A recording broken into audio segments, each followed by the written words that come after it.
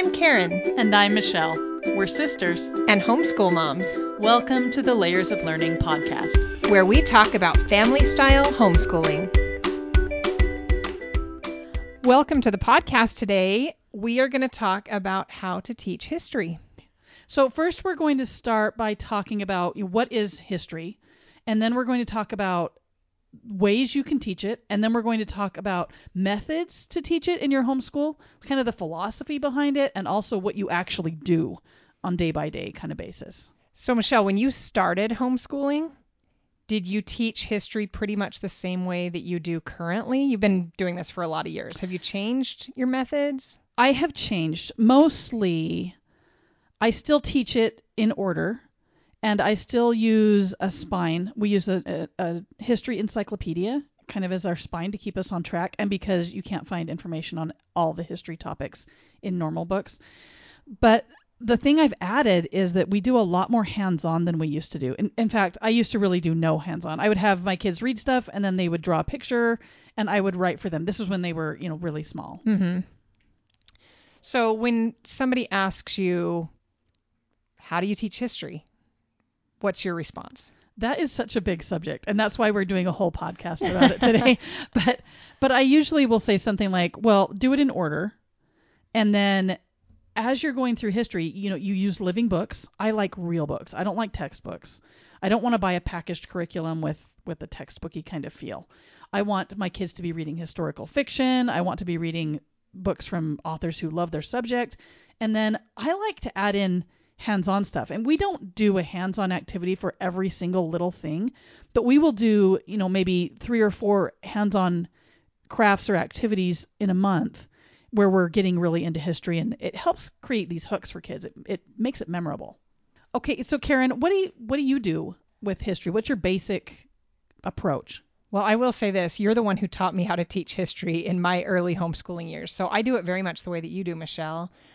For sure, we've always taught history in order. When I was in school, I was always confused about when things were happening and how things were related to each other. When I learned about a historical figure, it wasn't in context of where they were or when they lived, and I never knew how things connected. I remember in 5th grade, we did this project about the Aztecs, and our teacher split us into groups. And so each group was doing a different hands-on project about the Aztecs. And it was a great project. I remember vividly how the Aztecs built their village or their town right on top of the lake. And that's what my project was about. And I remember that. But I also remember having no idea when the Aztecs happened in history. I had no concept of when that was. I thought they were a very, very ancient people. That was my impression.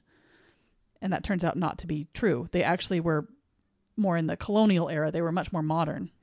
Yeah, I think that was the problem with my early education in history, is it just lacked connections. I didn't understand what history could teach me because I didn't have any contextual basis for the people, the places, the events. I didn't have a complete picture in my mind. So that's been one of my goals with my kids, is to help them see the big picture of history and to be able to know when and where things happened.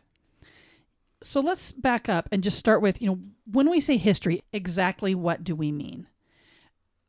First of all, history starts with the earliest civilizations. And I think that's something that sometimes people get confused about because, we know that there were cavemen and, there's this whole Earth history that happens before the subject of history. But the academic subject of history starts with the earliest civilizations. Well, and that's not because the people who came before weren't important. It's because the people who came before didn't write down their stories in any way. We don't have an archaeological record of them, not much. And we don't have any written records at all of them. They didn't build cities that we can go back and excavate. So the academic subject of history is just the story of human civilization. That's what it is. Yeah, I often tell my kids, this is why it's so important for you to write down your stories, because anyone who didn't have a record of their people or their lives or anything that happened, that kind of goes away with time. And so history, we're looking at hey, let's look at the story of the people who have lived on the earth. And it's totally fine to teach about cavemen, but there's not a lot of actual information that we know when we don't have any written records. So layers of learning starts with the earliest civilization. Yeah. We start with Sumer and the Yellow River Valley in China and the Norte Chico people in South America. That's the beginning of the subject of history. And we're looking at how did people create the first civilizations as they began to settle down and be able to live in a place. How did that happen? What contributed to them being able to do that? And so, yeah, we always start there in history. And then as we go along, it includes the story of human beings, nations, cities, especially the great figures in history, the heroes, even the villains. The villains, too, definitely. But we learn about those people who somehow contributed and made a difference in the world, whether good or bad. And I think we look at those things because it teaches us lessons for now. It's important to look back so that we can be educated for our lives now. So right now, we are living at a point in history. We're making history. We're part of that whole subject.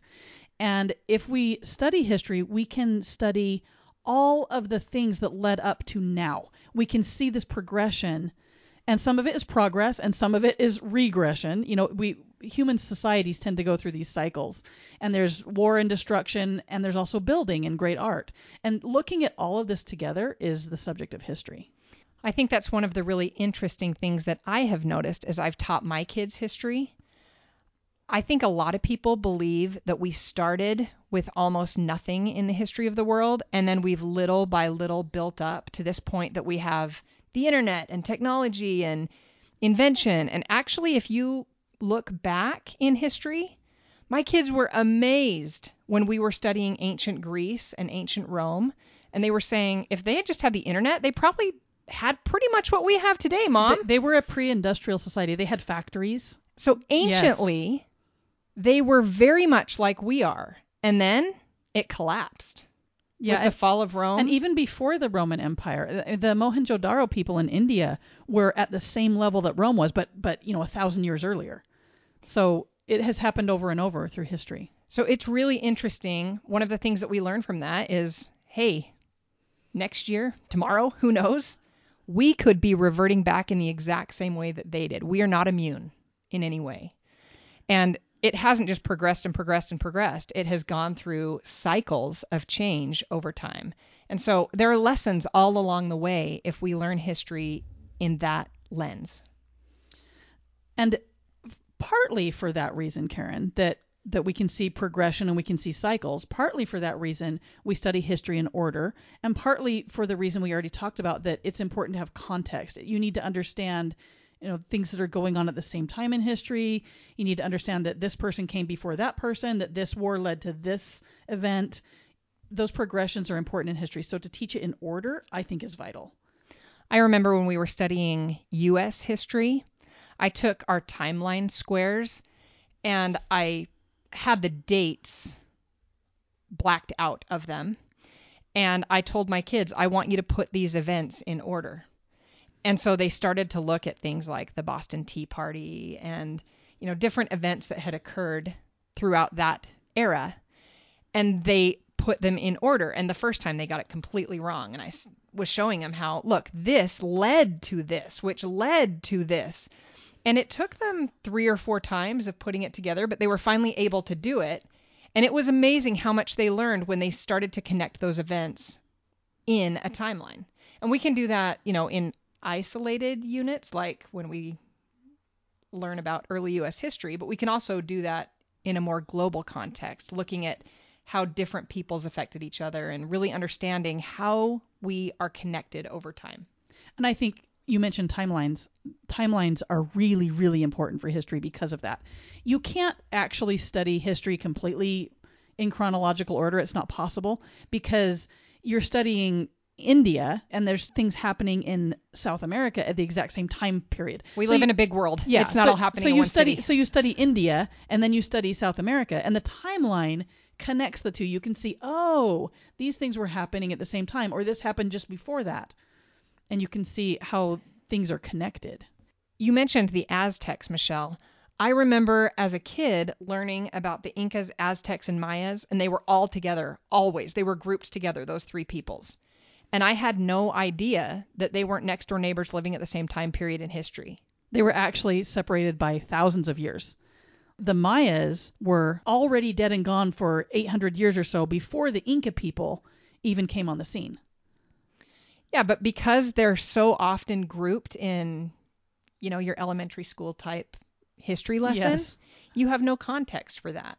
So when you teach things in order, it's really helpful for you to see how one thing led to the next thing and where they fit in the big picture. The next important principle after teaching things in order is to teach them in context. And I think in order is part of the context, but there's even more to it than that. I had an amazing history teacher who was teaching us about ancient times. And I remember him telling us, hey, you cannot judge the people in ancient times by our standards today. And it took me a little while to realize what he meant. But he's really right. We tend to look at historical figures and kind of imagine what we would do knowing what we know today in their situation. And we can't really do that. They didn't live in the same situation that we did. A good example of that, Karen, is Genghis Khan. I do not like Genghis Khan. He is not my friend. He conquered approximately half of the world and killed millions of people in the process. So, to me, that's like, no, you're not a good guy. Not a hero. However, I read Genghis Khan by Con Iggulden. I can't remember if that's the exact title, but Con Iggulden wrote this series of books about Genghis Khan. And I read the first one that was about his childhood, and I was floored because I had no concept before I read that book of what his world was like. I didn't understand the moral context he came from. I didn't understand the way he grew up. The Mongol world back in that time was brutal. And in order to survive, you had to be brutal. You had to be harsh. Life wasn't worth what we think of it as being worth today.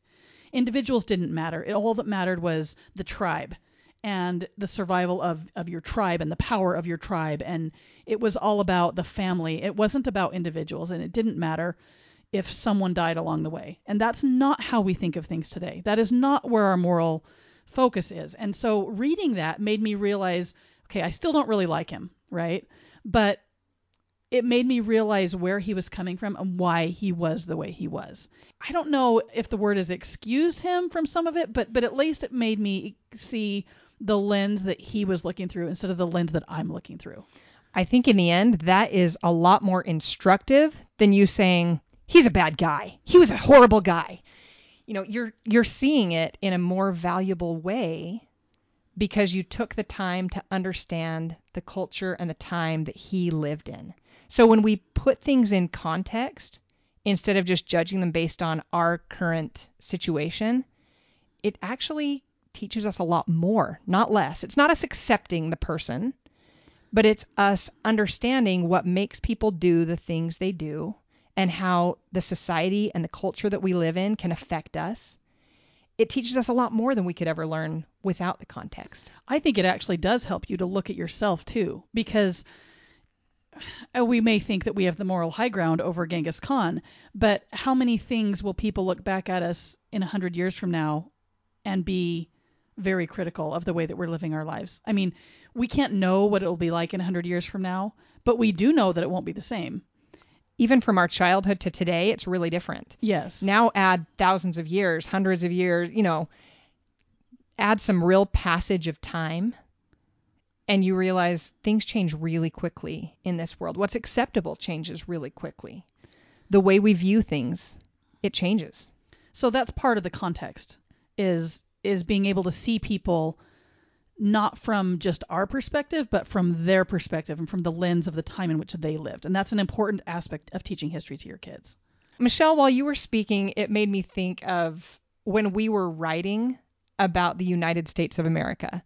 And that was some of the hardest writing we've ever done. In the layers of learning curriculum, you mean? Yeah. As we were writing about that, I was sitting there going, this is all I've ever lived. I mean, I've traveled the world, but I have only ever lived in the U.S. So how do you write about it as though you're not from the U.S. I don't even know how Americans are different in some ways because it's all I've ever known, right? You're in the middle of it. Yeah. So we had to stop and ask ourselves, what is culturally accepted here? I mean, I remember talking about rock and roll and blue jeans and, different things like that. But we had to really examine, wait a minute, what does make this nation what it is? So context is a really interesting thing because sometimes we're so ingrained in our own time and place in the world that we don't take the time to see how it's similar or different to other times and places.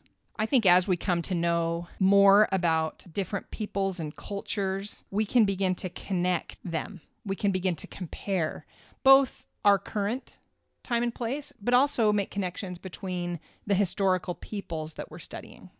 Yeah, I think an interesting thing is that we were speaking about the Incas. We're just probably gonna keep going back to these people because they're cool, but they're actually misunderstood, which is what's interesting. So they conquered the Andes in 1438.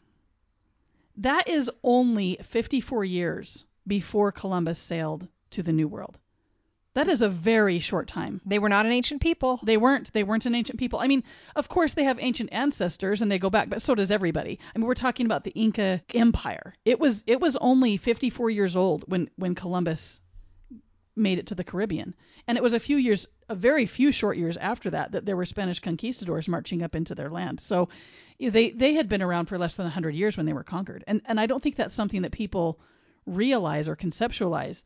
And then also, at the same time the Incas were conquering the Andes, the British and the French were fighting the 100 Years' War. Joan of Arc had just died 7 years before the Andes were conquered. Yeah, we don't think about Joan of Arc living in the same decade, but she did. She did, yeah. And at that same time, Jean van Eyck was the court painter for the Burgundians. We don't know when he lived when we study him, unless we're studying it in context. But all of these people lived around the same time as each other. And when we start to make those connections and get the bigger picture of the world, it changes the view that we have of history. And the interesting thing is that those people are all actually connected in real ways. When the 100 Years' War was finally over, and Joan of Arc was essential to that ending, the war, and Britain did not conquer France. And this is very important because it changes the balance of power in Europe. It means that the Spanish are free to go and explore other places because they're not having to defend their borders from the English. And they go and they end up conquering the Incas. Well, these things are connected to each other. And that Jan van Eyck had the money and had the power from the Burgundians to make this great art. That was all behind his great art is because the Burgundians were switching sides with the English and the French and because the Renaissance was happening by then. I mean, these things are all very, very connected to each other, but you can't realize that if you're not using a timeline, if you're not teaching history in order, if you're not looking at the context of things. And I think as you begin to study all of the historical time periods and peoples, you also have to continually make connections with your own world that you live in, your own life, your own time. You've got to compare those things.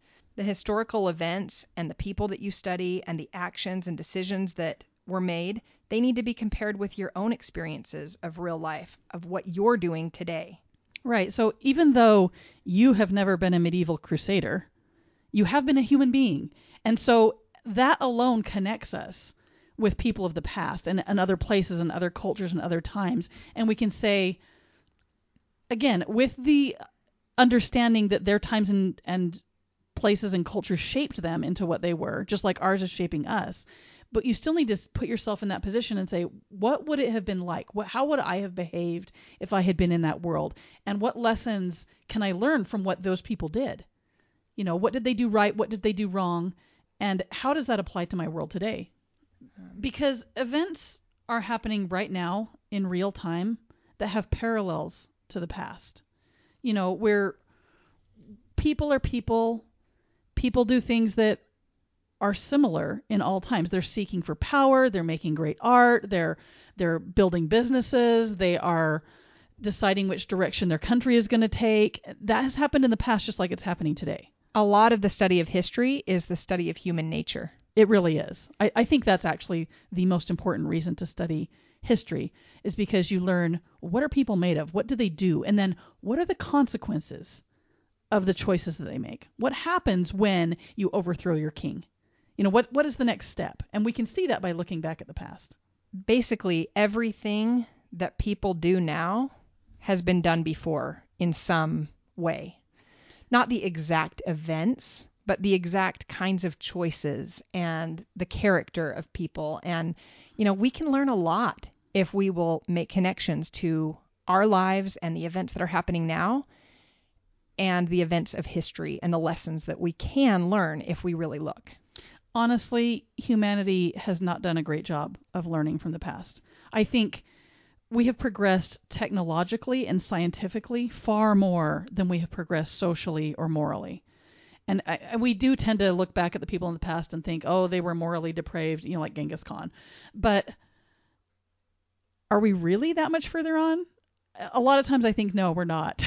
And so I think until we can actually teach those kinds of lessons and look at that, what did we learn from this behavior in the past, then we're not ever going to really change as a human race. The tools, the stuff we have, I think that changes really fast, at least especially in the modern day. Like, we have different technology. When I was a kid, we did not have cell phones. Oh. We didn't have the internet. If you wanted to do a report for school, you had to go to the library. The card catalog. And fight over the one book that all the other kids were trying to get to. Yeah. So things change fast like that. Okay, so we mentioned before that we like to use real books and not textbooks. In the homeschooling world, a lot of people call these living books, and that comes from the Charlotte Mason philosophy, which I like that. I really do. I have noticed a big difference in the way that my kids are taught versus the way I was taught in school, just because of the textbook alone. I think one of the things that living books do is introduce the stories of the people. Instead of just mentioning them and then moving on, you actually get into the lives and the stories of people in more meaningful ways. Biographies, I love to read to my kids because they feel like they know the people that we are reading about as we read their biography. And you do get part of that context of the world they lived in too. Yeah. Historical fiction authors are amazing people. They do a lot of research into their subject. And it may not be 100% accurate. We know it's not. But it still immerses you in the world in a way that you could never be immersed in it in any other way, really. You can picture it. You can imagine being part of a different place and time. And historical fiction is powerful. So, Karen, you were telling me the other day about a book called 20 and 10, which I actually haven't read, but that you read to your kids. Yes, we loved 20 and 10. It is by Claire Hatchett Bishop. It is the story of 20 French children who were in a refuge in the mountains, and a man came to them and asked them to hide 10 Jewish refugee children. And these 20 French kids agreed to do that. And he was explaining to them, if you don't hide them, if you give them away, they will die. And these 20 children hid the 10 children, keeping them safe, even though they were putting themselves at risk. And it was just an incredible story and a different take on the Nazi time. And it was based on a true story, right? It was based on a true story. And it was incredible. And it was really neat that it was about kids. It's not always easy to find historical stories that are about kids, but my kids really connected because they were reading about kids their age. Another thing that I think is really valuable, and it fits in the same category with historical fiction and living books, is that the documentaries. Because even though it's not a book, when you watch a documentary, they do a great job of bringing you into the world. They often do reenactments, and they've got historians that they're interviewing. They can be very, very powerful. Also, just movies that are set in the time period. And I think World War II, there's a ton of movies from that time. But a lot of times in history, there are movies or documentaries. It is amazing when you see period clothing, when you see the actual landscapes of places, just things that you didn't have in your mind before. Now they stick in your mind in a new way when you just watch even a little movie clip, even if it's not an entire documentary. There was some British people, I don't even know who made it, I can't remember, but some British people interviewed some Saxons, right? From medieval early British history. And so they have these actors who are playing Saxons, and it was fascinating because they were speaking in this dialect that you couldn't even understand. And they were interviewing the poor people, and they were interviewing the lord of the manor, and it was fascinating because the lord of the manor lives in conditions that even our poor people today don't live in, you know? Mm-hmm. And it was really interesting to hear them interviewing them. And they had the actors who were being the ancient Saxons were completely in character the whole time. So the interviewer would ask them something like, well, don't you think your servant works too much? And they're like, what are you talking about? He's not even a person. I mean, it was like they totally adopted the attitudes of the time. They stayed within their And it was really, really realm. Fascinating. Yeah, that is interesting.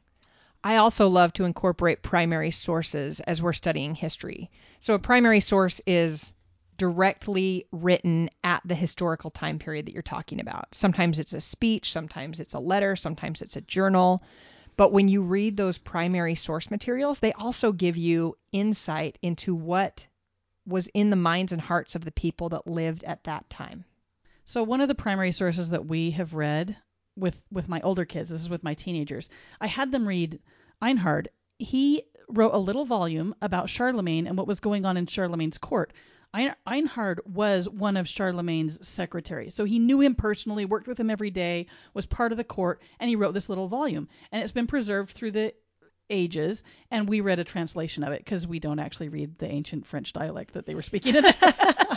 You need to up your game in your homeschool, Michelle. I know. And actually, when you're looking at primary sources, if they're not from a time that's fairly recent and in your own language, then you're going to be reading a translation. And different translations are very different. And finding a modern, accessible translation is very, very important to having your kids understand and being able to have it be accessible for them. So translations matter a lot. Just keep that in mind when you're looking at primary sources. Yeah, if you struggle with one, maybe find a different translation or version. I think beyond the reading, history really will come to life when you start to integrate hands-on projects. And that's a huge part of what Layers of Learning is about, is doing the projects that will help your kids remember what they're learning. We made a medieval castle out of cardboard boxes when we were doing medieval history. This was a few years ago. But at the time, we also made flags that went in the castle. And the flags all had different parts of the oath that knights take when they're knighted. Uh-huh. And so we put that on the castle to show basically these are the highest ideals of medieval Europe at the time that these castles were being built and when the knights were being knighted and all that. And it helped us to connect all that together. And the kids remember the castle building far more than they would remember if we had just read a book. So this past school year, we made some period costumes that were knight costumes, and it was really, really fun to watch my kids create their own knight costumes, and then we even went through the knighting ceremony. And so costumes, any kind of a project like that, it's amazing how much they take away from that because they don't forget it. It was memorable just creating the project. Right. So basically the pattern we do is we read and we watch movies, and then we do some kind of a project.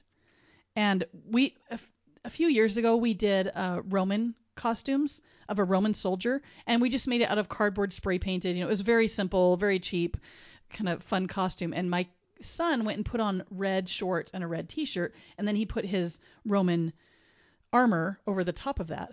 And we talked about how the Romans wore red and the reason that they did it, so their enemies couldn't see them bleed. And we were like, that is so hardcore. That is so tough, and it just really brings to life the Roman military and the way that they were highly disciplined. And that's why they were able to conquer so much of the world and all of the things that go with that. So you can read a lot of textbooks on Rome and never come away with that you came away with because you made a little period costume and talked about why they dressed the way they did. And it made it so much fun. I mean, The kids loved it. They enjoy it. I hear so often people say history is so boring. Well, it's not being taught right is the problem. There's nothing boring about all of the stories that have ever happened in our whole world. That's not right. boring. It's everything that has ever happened. It's all the things people have done. It's all the scientific discoveries. It's all the wars. It's all of the intrigue and backstabbing. And, there's nothing boring about any of that stuff. No, it's fascinating. And not every single hands-on project has to be super crazy involved either. I mean, even when we make little paper foldables, we've got some really great World War II planes in the Layers of Learning curriculum. And I remember when my kids made those, they were so excited about it. And it took us no time at all. You can make one plane in 10 minutes. Yeah. Yeah. And yet they played with those planes for at least a few weeks. I remember them being all over our house and our schoolroom. And so not every single hands-on project has to be super involved, but just doing the projects really helps it become memorable and come to life. Have you guys ever done an acting out of a historical event or like a... Yeah, my kids really like it when they acted out an iVideo. So we've got a few interspersed in our home videos that are priceless. It's really funny to watch all of the little scenes from history that they've enjoyed acting out. We did the Battle of Long Island one time, and that was George Washington during the American Revolution, and they were getting pounded by the British, and then they had to escape from Long Island over to, I think it was to Manhattan. Across the river. Yeah, across the river. And acting that whole thing out, we have, some people are being the British. We have a big family, so that helps. But you have both armies. I have both armies. So some people are being the British, and they're marching on the American positions that are entrenched, and the Americans are freaking out because they're going to die. The British were definitely overpowering them. But it was fun and it makes it so the kids really remember, they will never forget that battle. They know exactly what happened. They know the troop movements because they acted did them. it out. Yeah. And again, we don't do that all the time. We have done that a few times because it is time intensive and you have to have big armies. You can always bring in stuffed animal troops. Come on. Yeah, that's true. But it is memorable to do something like that. So along with teaching history in order and in context and with, living books and great sources, as well as hands-on projects, I think one of the things that I have loved about learning history in our homeschool is that we do it as a family.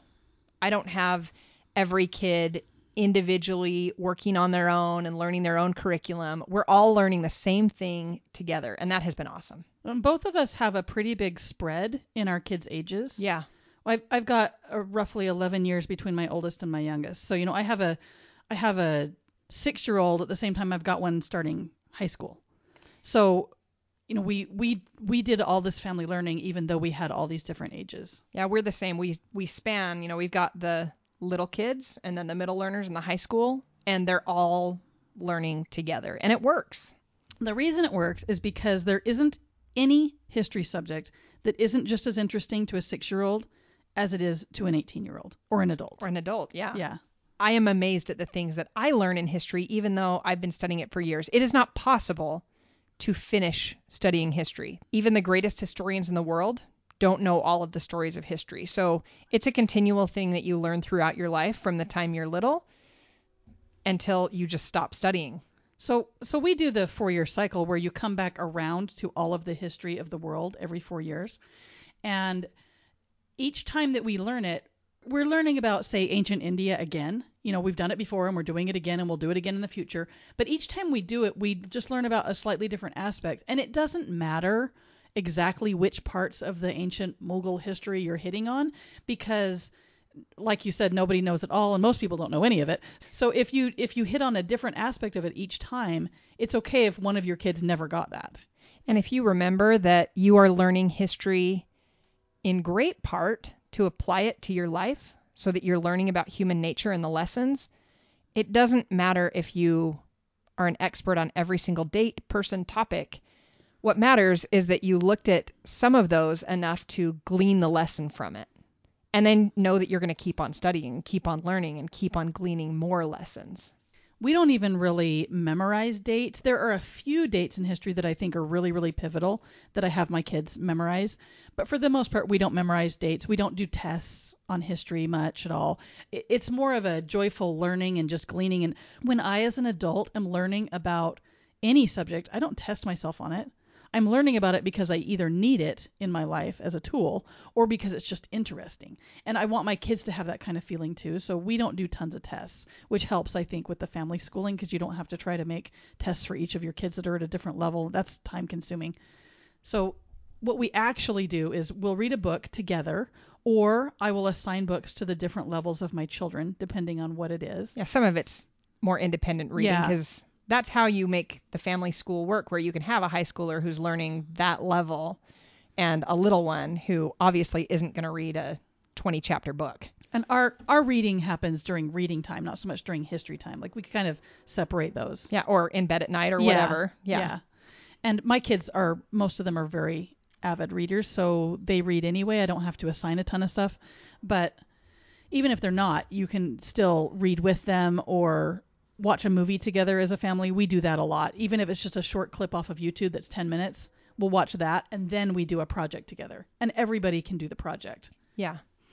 And we do read aloud together pretty often.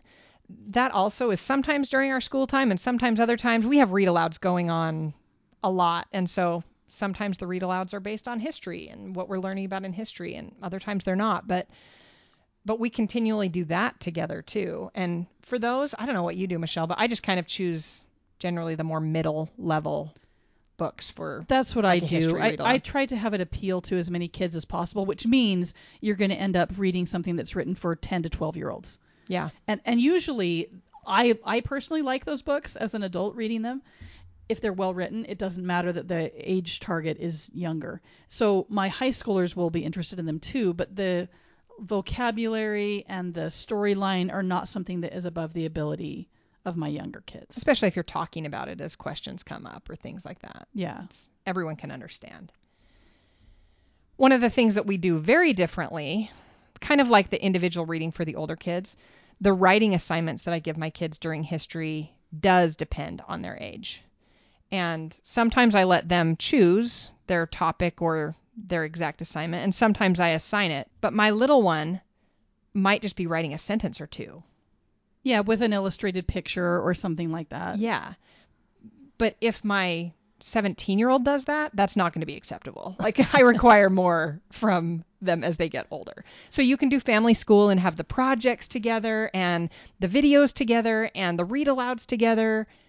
But then you can kind of send them off and say, okay, now you're going to show me what you've learned. And they get to do some writing that's more individual based on their ability and age. Even if it is the same assignment, you could say, I want you to write a report about Captain Cook. Well, the report that your 6-year-old is writing is not the same as the report that your 12-year-old is writing or that your 14-year-old is writing. They can all have the same assignment, but you're getting different levels of work out of them. Right. Same thing goes with a poster or with a narration or any writing assignment that you do.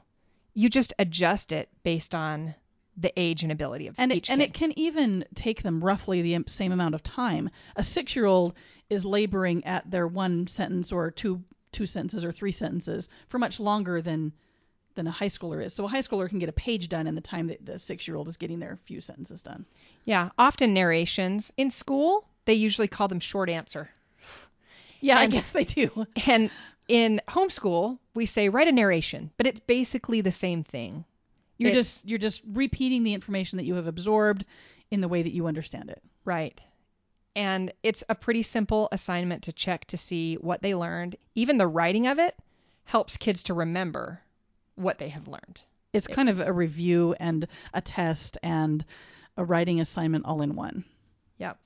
So, Michelle, you have always loved history. You've kind of been a history buff for as long as I've known you, and I've known you my whole life. Yeah, that's right. So what advice do you have for people who are afraid to teach history? Well, there's a couple things. First of all, a lot of people feel like they can't teach things that they don't know. And very few people know anything about history because it's not taught very well in schools.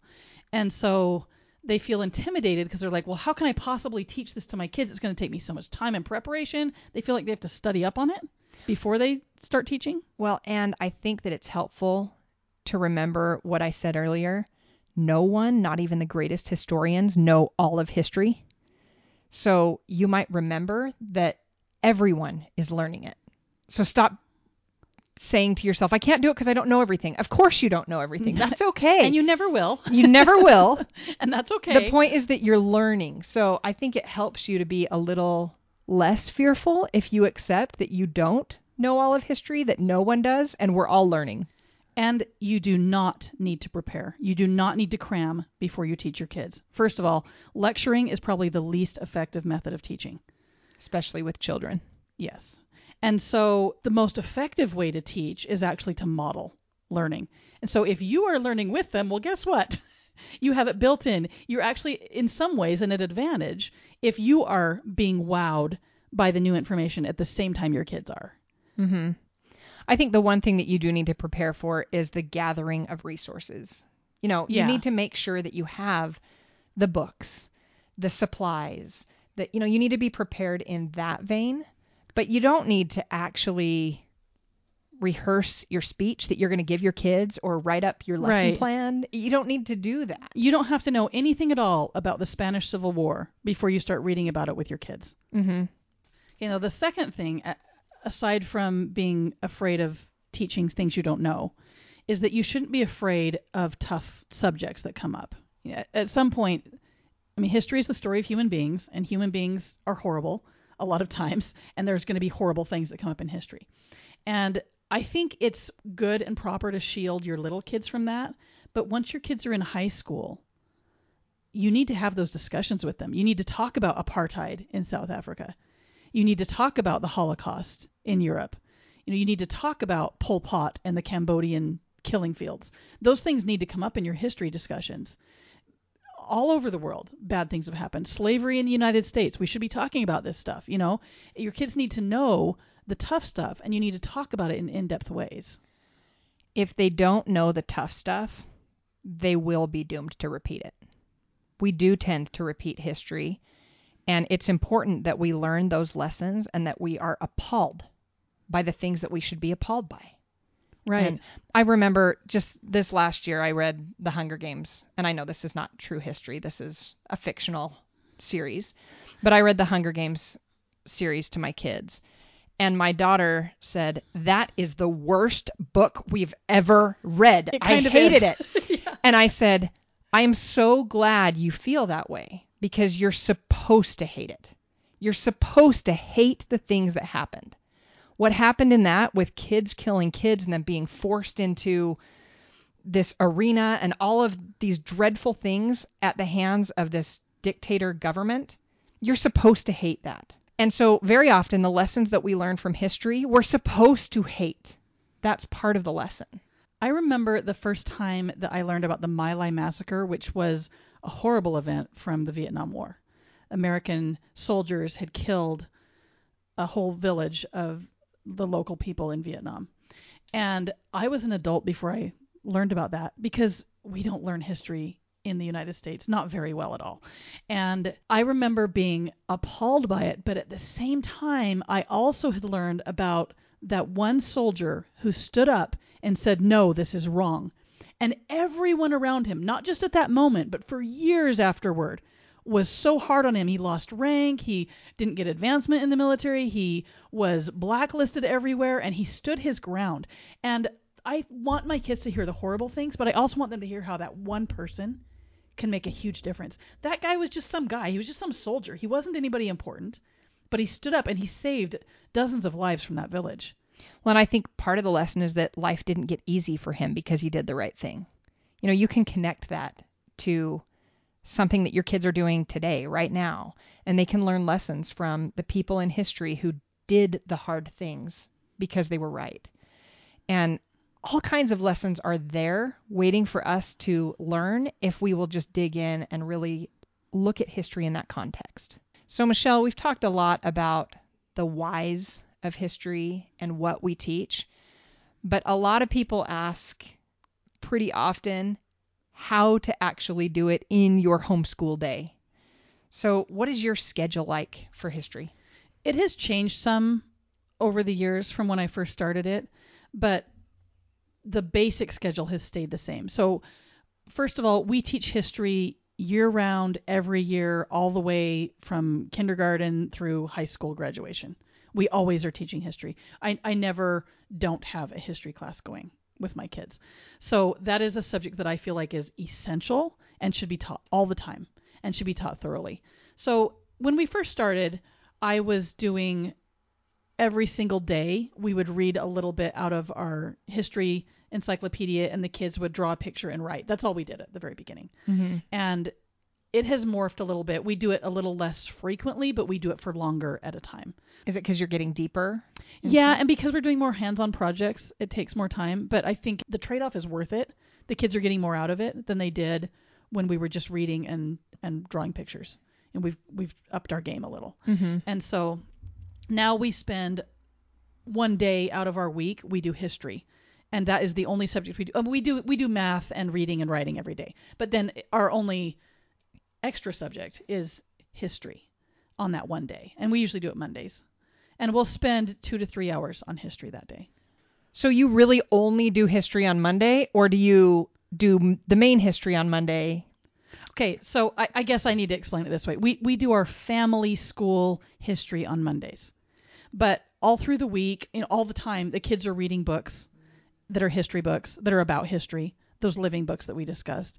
And we're doing read alouds, and sometimes those are historical novels too. They're not always, but sometimes they are. And then we review frequently.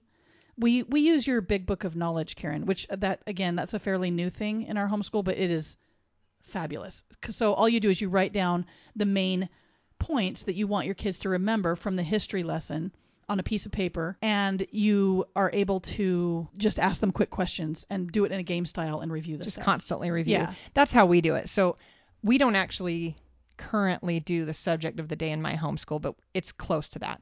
We do history and geography on Mondays and Wednesdays, and we do science and art on Tuesdays and Thursdays. But we actually do them all every day to some degree because we're doing the reading. Because if the kids finish something before somebody else, I say, hey, do a quick narration about what we learned yesterday. Or I might have them add something to their book of years when they have some time. Or, yeah, like you said, with the big book of knowledge, we'll do some review.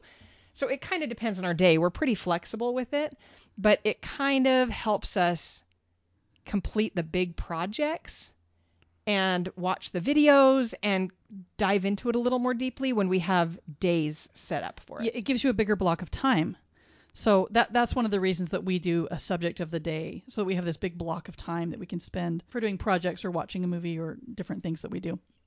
And often we actually do a project while we're watching a movie or while I'm reading aloud to them. They're doing something hands-on. They can be making Sumerian seals while I'm reading to them about Mesopotamia. Yeah, that's how we do it too. So if you were going to teach it daily, you'd probably spend like 30 to 60 minutes per subject and then jump from subject to subject. Yeah. And there is nothing wrong with doing it that way. I don't think that there is a weekly schedule that is the perfect way to do it. I think it just depends on what you want to do. I mean, try it and see what works. I think if you have all younger kids, 30 minutes is about their attention span. So that might be better. But by the time I had kids in high school who were, writing that essay that we talked about, they needed more than 30 minutes to get it done, So it just depends on your kids and your family and the phase that you're in. But if you were doing it daily, probably 30 to 60 minutes. If you're doing it either subject of the day or like I do the 2 subjects in a day, you're talking about more like 1 to 2 hours. Maybe 3 if it's just once a week. It just depends. Yeah. And I'm really flexible about that too. I don't actually look at my clock and say, okay, we're starting at 10 o'clock and we're ending at noon. I don't do it that way. We just... There's no bell that rings Right. and releases the kids. Right. Okay, it's time for history now because we just finished math. So, we just move into the next subject and we do it for as long as it takes. Yeah, we never know exactly how long our school day is going to be on any given day because it depends on what project we're doing and what we have going on. And truthfully, my kids never feel like, oh, we're stuck in school because we're having a really good time. They aren't itching for the day to be over. I actually feel like that is one advantage that homeschoolers really have over public schoolers. Public schoolers, the teachers do have bells. They have to have a lesson plan that fits within their 50-minute or 90-minute class, whatever the time period is. They have to make a lesson plan that fits it exactly. It and can't be too short and it can't be too long. And we don't have to worry about that. We start when we start, we end when we end, Yeah. having it be in longer chunks like that really does allow you to do the hands-on projects that are going to help history just hop off the page in your family. And it gives you the chance to watch that video or read aloud while they work on a project without feeling like, oh no, the bell rang, we got to go on. So it actually is a really flexible way to do it. Okay, Karen, at the beginning of this podcast, you asked me if someone comes up to me and says, how do you teach history? What do you tell them? So now I'm going to ask you that question. What do you do if somebody says, how do I teach history? Well, I'll definitely say I do really believe in teaching it in order like you do. And for sure, I believe in teaching it in context and not trying to project our current society on people in the past. I like it when my kids connect the things that we're learning with their lives in meaningful ways, especially like we discussed the human nature concepts and things like that. I love teaching with hands-on projects. I love reading stories and imagining what life was like for other people and really just embracing cultures that have existed throughout the story of our whole world. It's awesome when you look at it like a story instead of like a test. And you really can help history to come to life for your kids. So that's my goal as a history teacher, is to help them remember it through having it be alive for them. And having it be fun, I think. Yeah. Yeah, I think it can be fun. I also want to add to that just that I think this is something that you taught me, Karen, is the family school concept of doing projects together and having the whole thing be a family learning experience. Doing things as a family just makes it brings you together as a family. You all know the same things. You can discuss things together. You can talk about it over the dinner table. And that's been really valuable. Yeah. In a very real sense, people ask about our homeschool. And truthfully, that's just our life. We do it all together. So our homeschool is just our everyday life. We have awesome family memories of amazing reenacted battles, period costumes, really fun projects. And that's what our family history is made of, is this homeschool history experience that we've enjoyed together. And you've got the videos to prove it. We have family videos, which I will not be publishing. Some of our costumes are quite funny. Now there's gonna be a clamor for you to. We have a whole dress up box, and when it's time to act something out, I'm like, kids, go to the dress up box, find something good. But it is fun. History is meant to be fun, and it shouldn't be intimidating. It should be just an awesome part of your homeschool day. Yep, just relax and learn together. That's the key to history. We hope you love teaching history as much as we do. Thanks for joining us today. Don't forget to subscribe to the podcast and leave us a rating wherever you listen. Ratings and comments help people find happy family-style homeschooling. Visit us at layersoflearning.com, at Instagram, and on our Facebook group. And make sure to tune in next month for the next podcast. In the meantime, we wish you happiness in your homeschool. Have fun learning!